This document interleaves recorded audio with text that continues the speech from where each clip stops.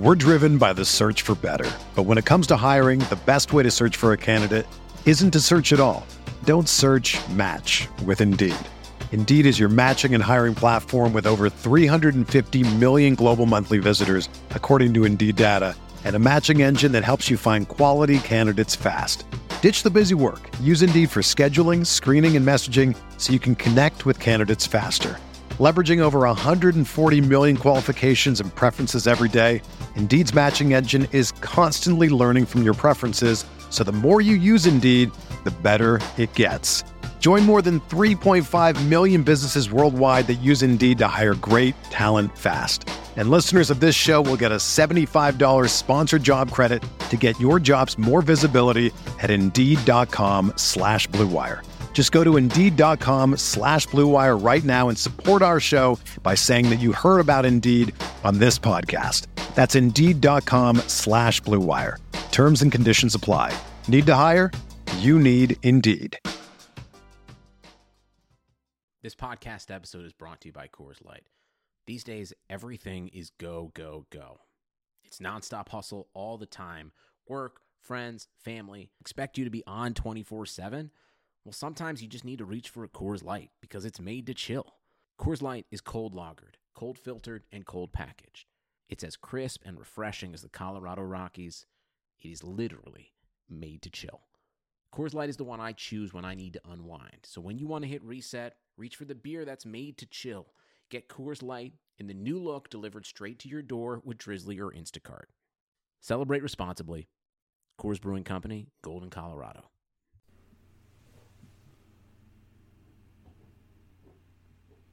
What's up, Dynasty Command Center Nation? This is Curtis Patrick. It's the Dynasty Commander. I'm here to tell you about Bet Online. They're our great friends and exclusive business partner. You got to take advantage of the best online betting bonus in the business.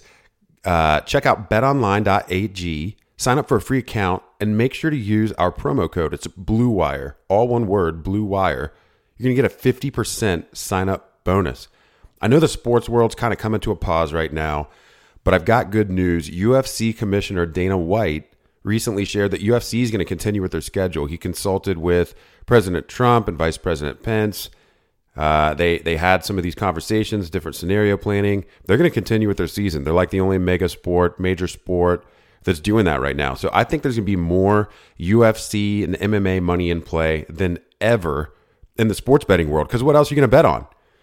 So sign up for Bet Online today. It's betonline.ag, promo code BlueWire, all one word, and grab that bonus.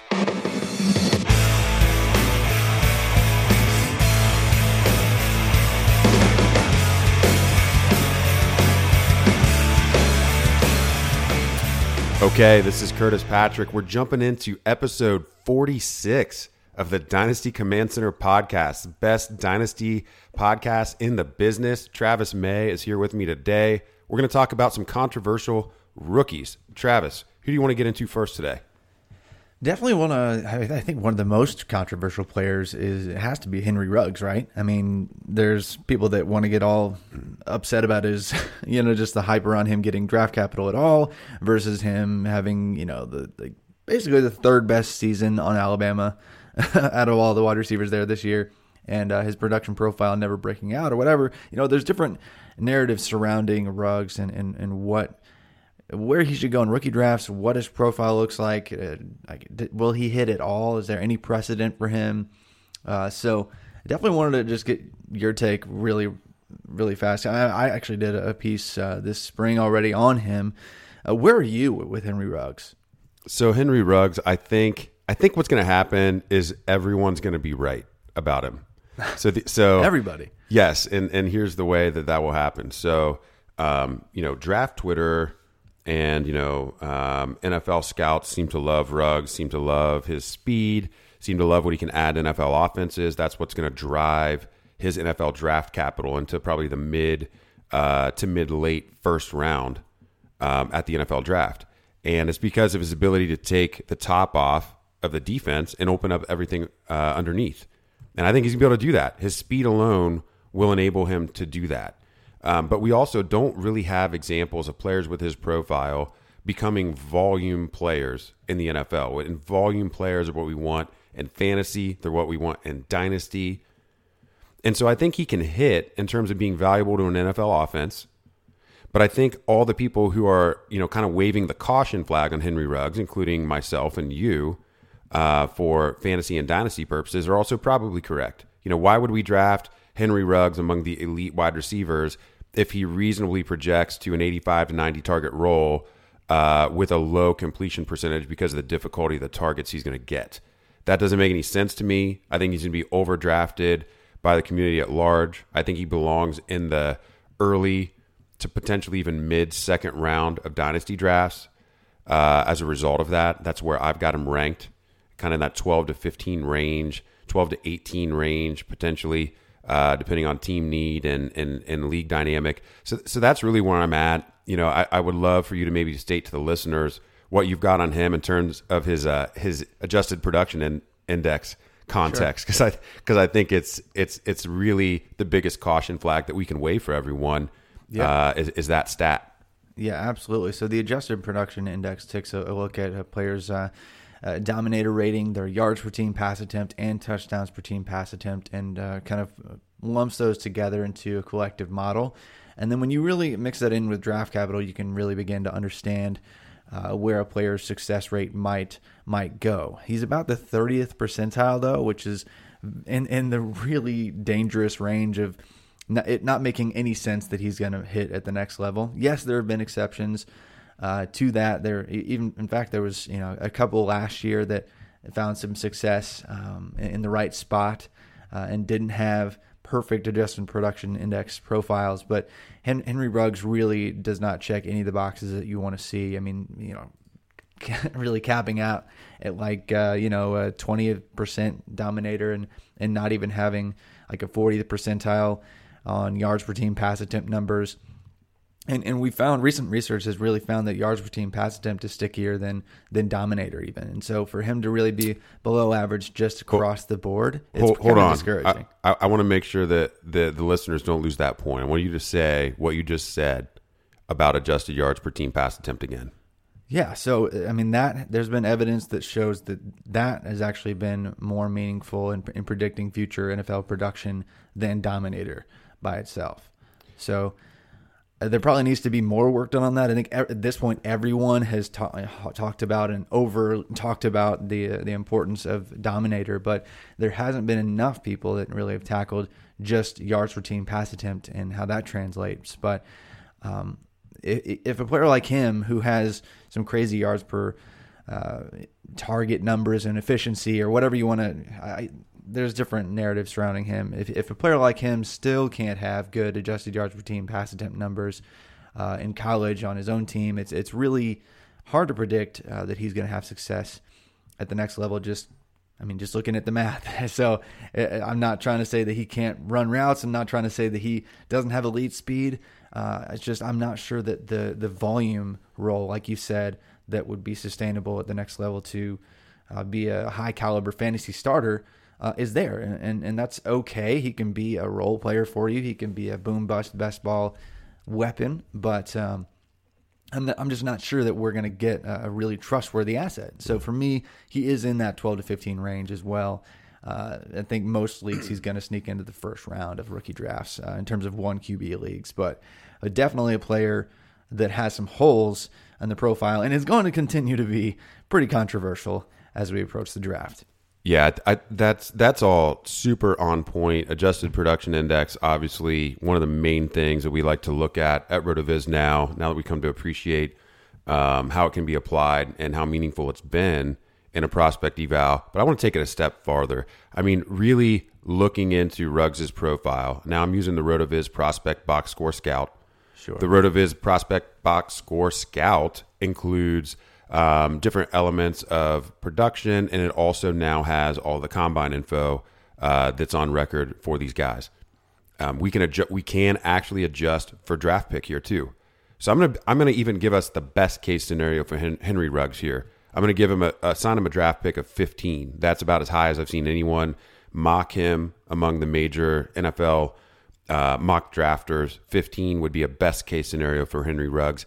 And his comp list, his sim list is just littered with all the worst draft picks ever in fantasy or dynasty. I mean, Henry Ruggs' profile, when you look at his peer group, he looks like an absolute flop. I need people to understand this and look at their rankings and ask themselves, do I have Henry Ruggs ranked too high?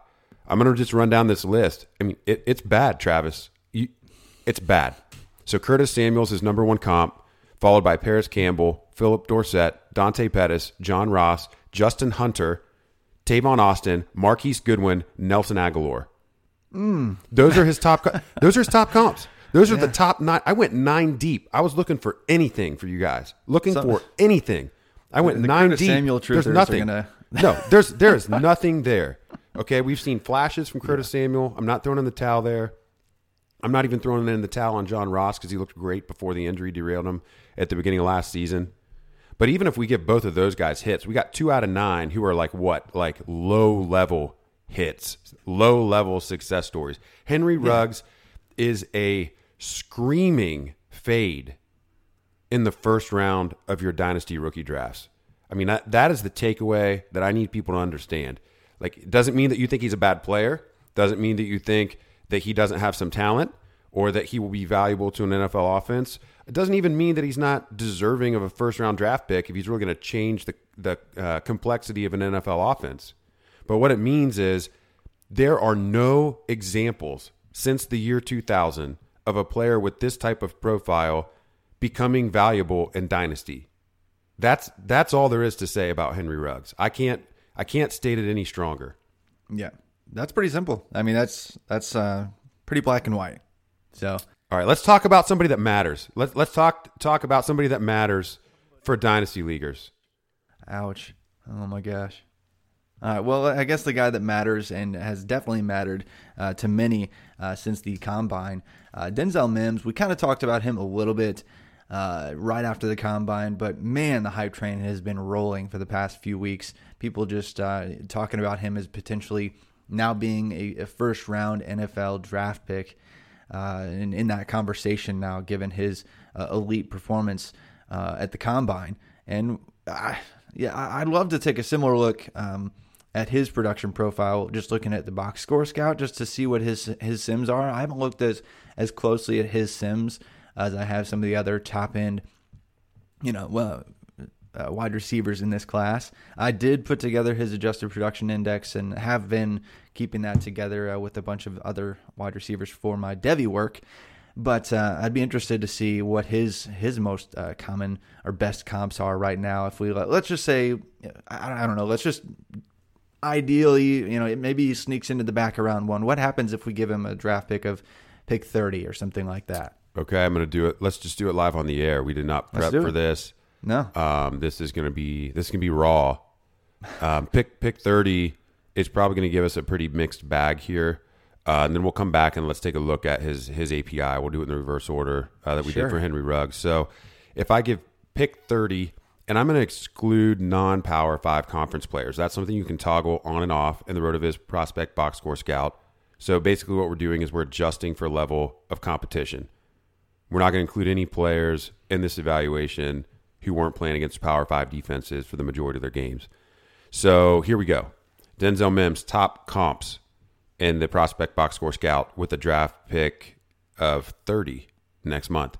Leonard Hankerson, Brian Robisky, Devin Smith. And we get Deebo Samuel. That's great. DeVere Posey, Michael Floyd. Michael Floyd was a great prospect. Yeah, Michael Floyd flopped in the NFL. You can argue that some of that was situational. You can argue that some of that maybe was drive or mental makeup. Michael Floyd was a great prospect. There's a reason he was a post type sleeper for people for year after year after year.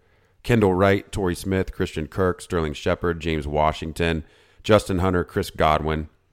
So we've got some players in here with a little bit of upside in stark contrast to Henry Ruggs. Still not a great group, but we've got about a 30% hit rate there. Yeah. If we want to call Chris Godwin, obviously the smash hit. I feel comfortable calling Deebo Samuel a hit. He almost had 200 PPR as a rookie.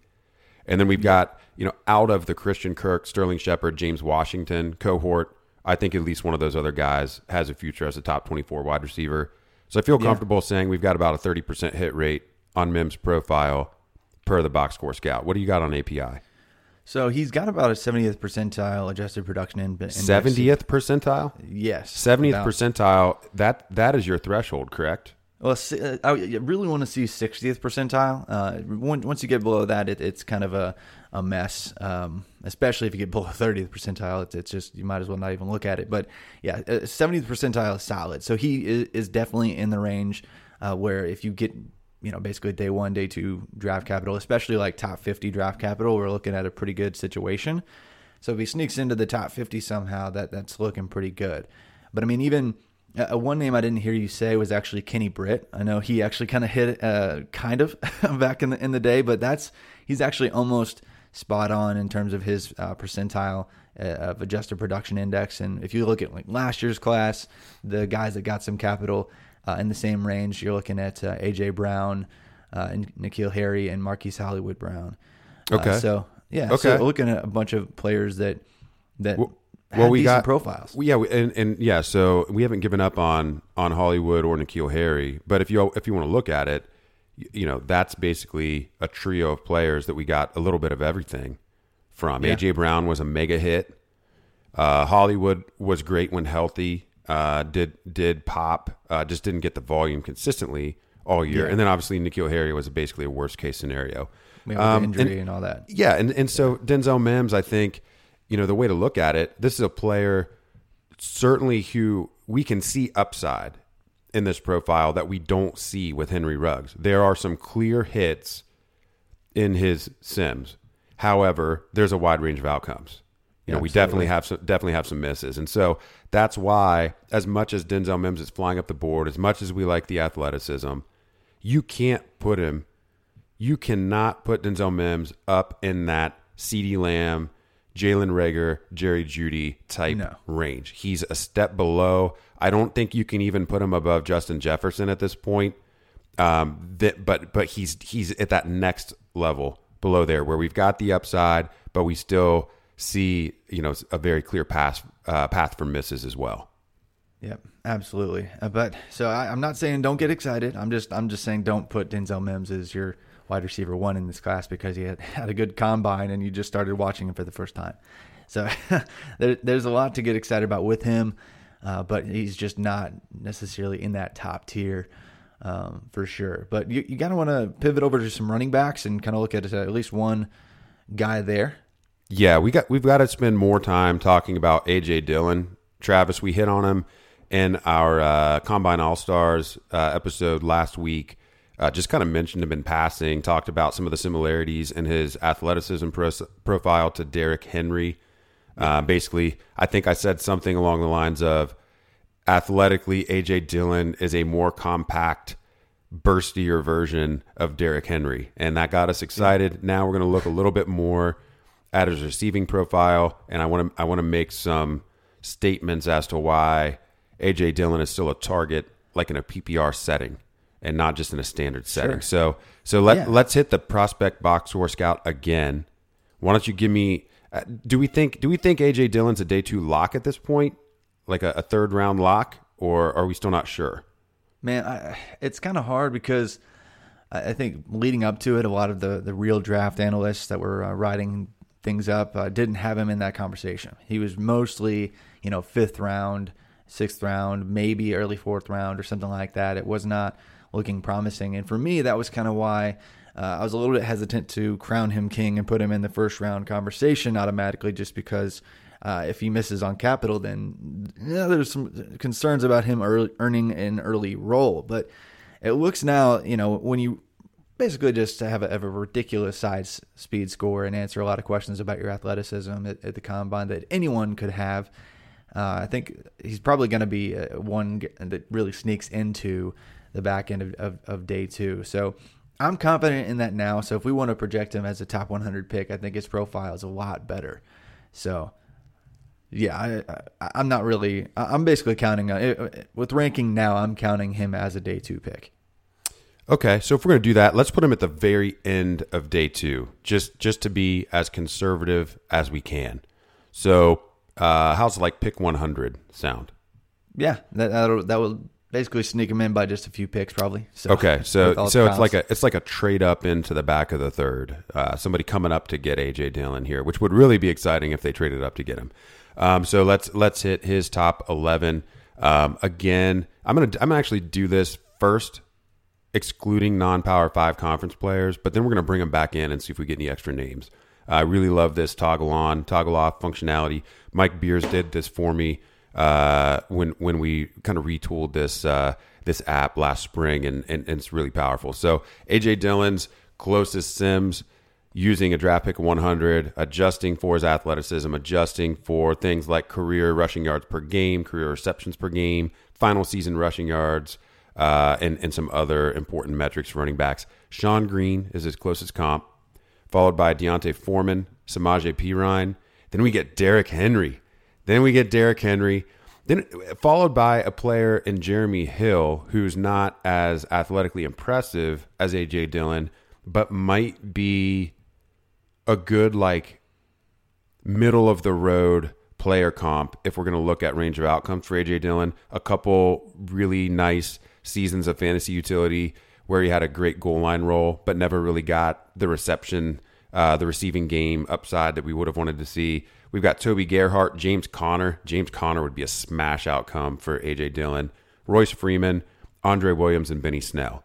Really interesting that Benny Snell shows up there, even though we don't have. Where was Benny Snell drafted? He was undrafted. He was like fifth round. Fifth round. Yeah, fifth round. I'm gonna have to update the tool here. We're missing a draft pick on Benny Snell. So let's uncheck the exclude non-Power 5 conference players. See if we get any other names. I'm doing that right now.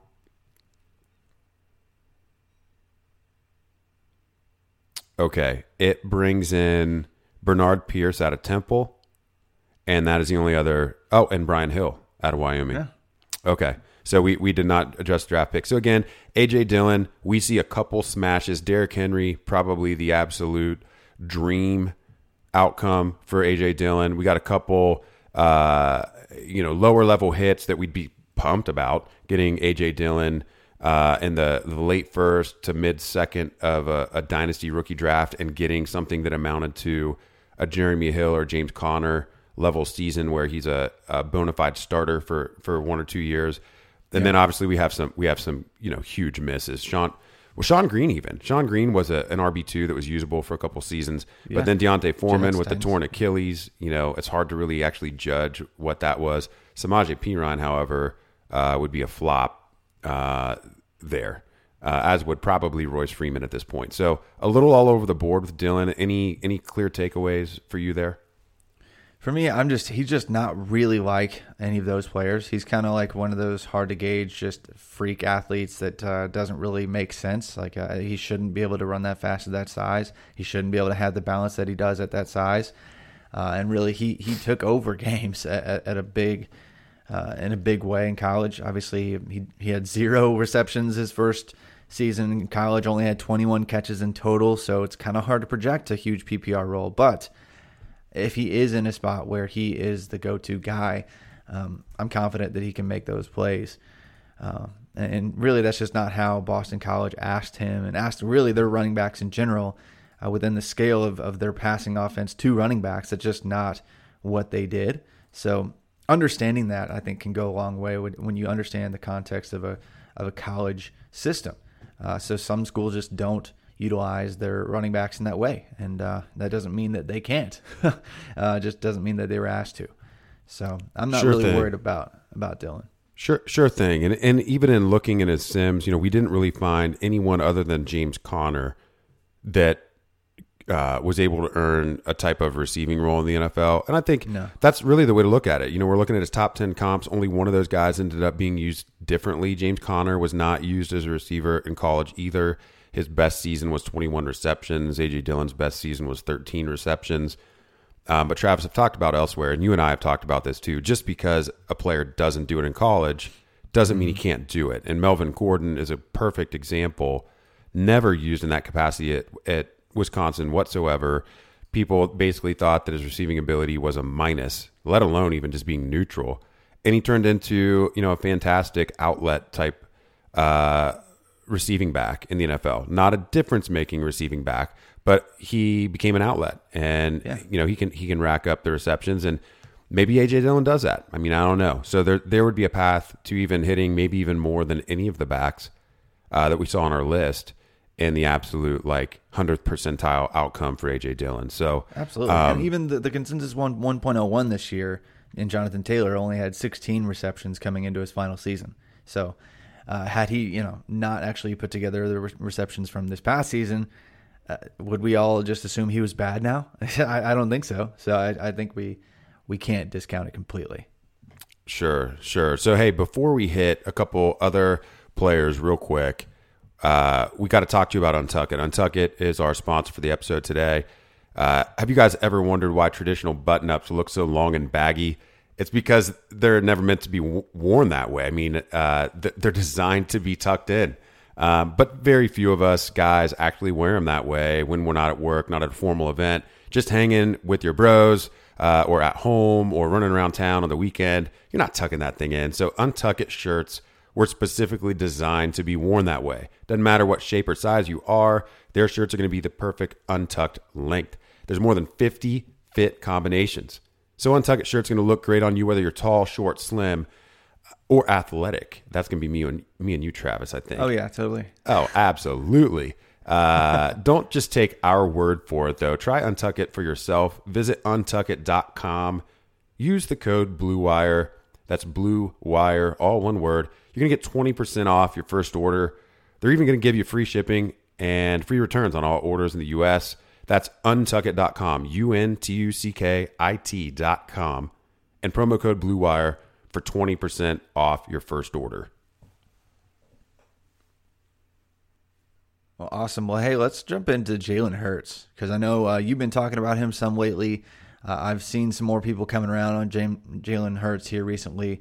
I kind of want to just talk about him because he's going to be a controversial name throughout this process, especially he's the player that everyone's seen because he's played on Alabama and he's played on Oklahoma, and everybody's got an opinion on what they think about Jalen Hurts. And, he can't throw. He's not even that fast. He's not Lamar Jackson. He can't do this. He can't do that. But, I mean, what happens if he starts on an NFL team?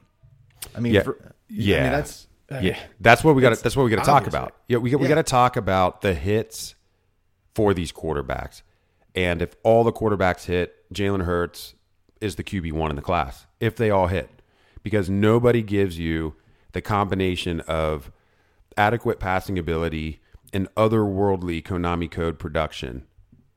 Nobody gives you what Jalen Hurts can give you.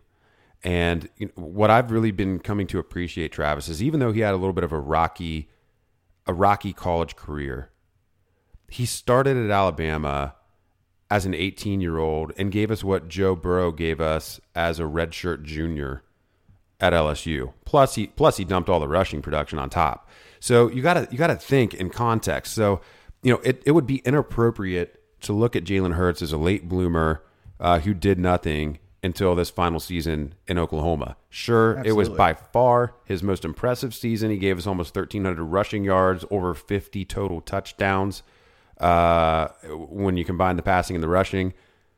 But he was a producer as a true freshman and as a true sophomore. He backslid that second year, obviously ends up transferring. He's competing in a direct competition with Tua Tagovailoa. And he loses out. Alabama chooses the other guy. But Tua's a consensus top 5 guy in the NFL draft. It's not really an indictment in your profile to get beat out by a razor's edge by a guy like that. We're not holding that against Joe Burrow because he got beat out by Dwayne Haskins at Ohio State.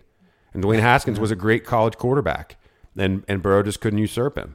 And so Jalen Hurts, I mean, in Superflex, you guys, if you have early drafts, you got to be pulling the trigger early.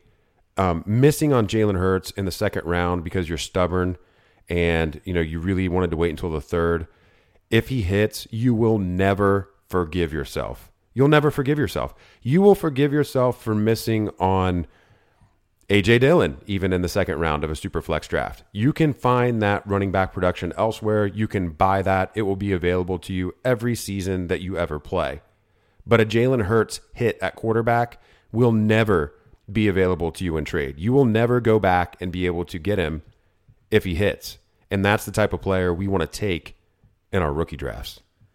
Absolutely. And if you look at, just we've been talking about the box score scout a lot, and really we've broken this down before. I mean, if he gets anywhere, the draft capital going day 2 even, and there's some people that think he could sneak into the back end of day 1.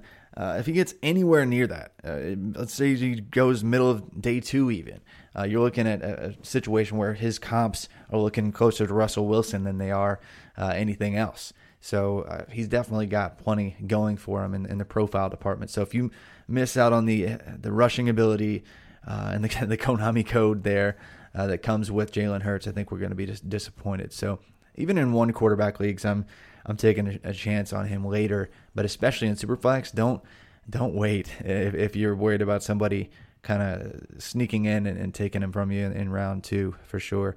I think a lot of people are going to be sad they missed out because once he starts, he's starting in fantasy lineups, no matter when that is or where that is, just because of the potential upside.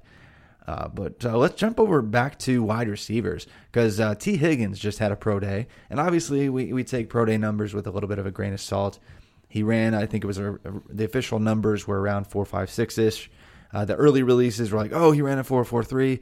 No, it was probably mid 4.5, somewhere in there. That's basically what it's agreed upon. And if we add maybe 0.05 or 0.1, whatever you want to adjust for the pro day time, he looks like he's more like a 4.6 guy.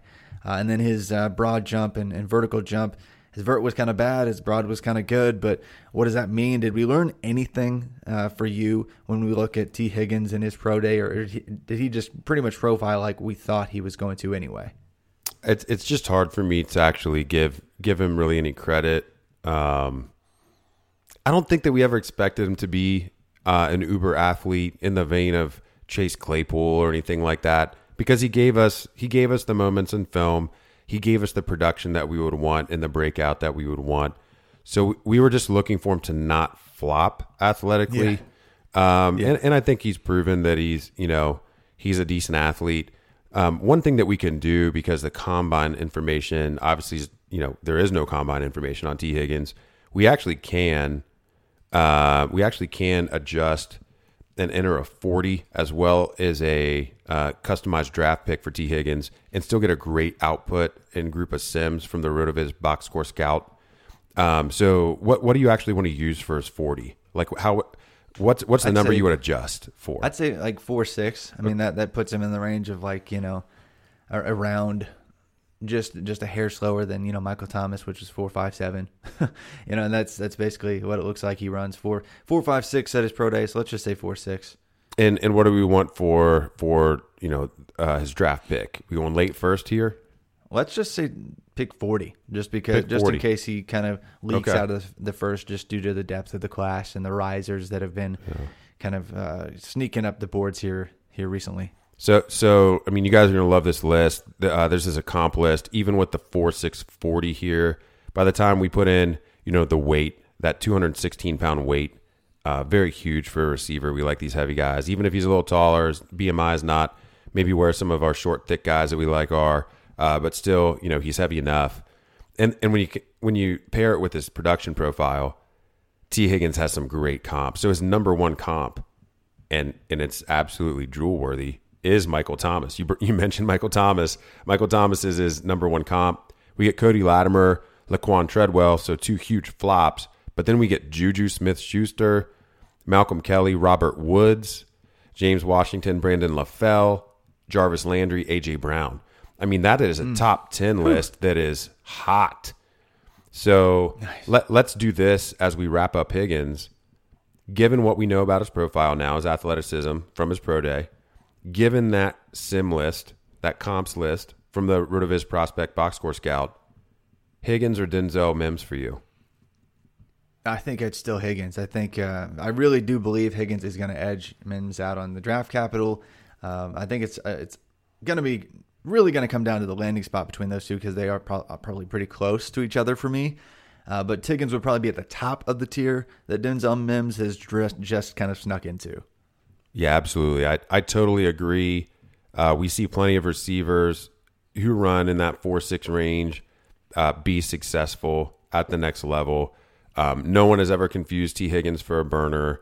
I think a miss on T. Higgins probably still looks something like good Mike Williams. Yeah. And so it's bad that we even have to qualify that, but good Mike Williams. That would be the Mike Williams that is still, a reasonably. There's been like 6 of them, so yeah.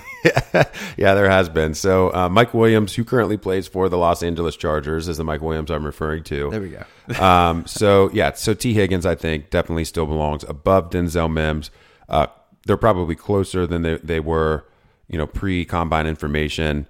Probably still the same tier, dare I even say. But I think Higgins certainly belongs near the top of that tier after our big 3 of CeeDee Lamb, Jalen Reagor, and Jerry Jeudy at the wide receiver position. Certainly. And, I think before we wrap up here, I just want to kind of sneak in a little something for Justin Jefferson, because I think he's going to be controversial once people realize that a lot of people are kind of putting him up in the top 3 and 4 wide receiver conversation. And I think that there's plenty of evidence to suggest that totally makes sense. If he sees top 50 draft capital, he's somebody that not only profiles really well with a bunch of good sims. I mean, even like his top sim with the RotoViz box score scout, giving him like top 50 capital. Looks like Robert Woods. And obviously he kind of started off slow at Buffalo, but he was excellent last year. Other guys that are comp to Justin Jefferson, we're looking at Chris Godwin, Brandon Cooks, several other names that are looking like good hits as far as potential guys to kind of project him to. And when I look at his adjusted production index, I mean, he's got he's 64th percentile, which sneaks in, which is good enough. And it's actually really close to Michael Crabtree. It's also really close to Michael Thomas. So there's some players that he profiles similarly to when we look at his dominator, adjusted yards per team pass attempt, and touchdowns per team pass attempt that I'm really excited about when I talk about Justin Jefferson. And since he answered a bunch of the athleticism questions, I'm no longer really concerned there. I mean, out of high school, his 40 was absolutely dreadful, but he answered his speed questions. He's going to profile as the perfect modern slot wide receiver. So if you don't have Justin Jefferson as a top 3 or 4 wide receiver and top 5 wide receiver, just from a projection and expectation of future NFL production standpoint, I don't know what to tell you. He's probably going to get the capital you want to see. He's got all the production index that you want to see, and he's probably athletic enough now to answer any questions we might have had. So Justin Jefferson, another guy who's probably going to be controversial for some, once more ranks come out near the draft and people are like, why is Justin Jefferson top 3 now? There are plenty of reasons for that. And really, there's almost no questions when it comes to his profile. He's been the guy outside of Jamar Chase for LSU for 2 years now. So like his profile, like everything about Justin Jefferson, hope to see him land somewhere fun. But before we do wrap up, I haven't done this in a bit, and so the Devy Player of the Week, this is a shout out to a couple people who've been bothering me about not talking about this player. The Devy Player of the Week is Journey Brown for Penn State. So for the spring testing, Journey Brown ran a 4.29, which is actually faster than Saquon Barkley's 40. I'm not sure he's going to run that when it gets to the combine, but Journey Brown did run that at Penn State in the spring testing. He's a little bit lighter, so it's a little bit less impressive, but he's about 5'11", 210 pounds-ish, and he really finished strong down the stretch last fall. I thought that it was going to be, really a Ricky Slade or perhaps Noah Cain being the guy that we were excited about coming out of this past season, but it turns out that it's actually Journey Brown. He finished super strong in the last 5 games he played. He had 4 100-yard games. So if he doesn't get committed this coming fall by Penn State and Noah Cain doesn't emerge as a 1A in that committee situation and Brown really features for Penn State, he is going to be somebody who's going to climb up draft boards pretty quickly. He's already doing so in a lot of Devy leagues, and I'm getting a lot of questions on a player like him because he doesn't have the longest resume. But you want to grab these players before they go off in nerdy Devy leagues where you can roster your college players before they're on NFL teams. So keep an eye on Journey Brown and his stock, because he's going to be flying up rankings all throughout this really spring and summer, throughout spring practices, and probably even in college fantasy football leagues is going to be a huge riser and huge asset there. But be looking forward to the next edition of the Dynasty Command Center and RotoViz Rookie Guide. We are just putting the finishing touches on that. That should be out here soon. Hope you guys enjoyed the first edition. We're going to have all we had in that first guide and more, including some looks at individual defensive players and some other fun, unique content there. So look for that here soon. You can find me on Twitter at FF_TravisM if you have any questions whatsoever on any of these players. And of course, you can find Curtis at CPatrickNFL. But until next time, keep living that dynasty life.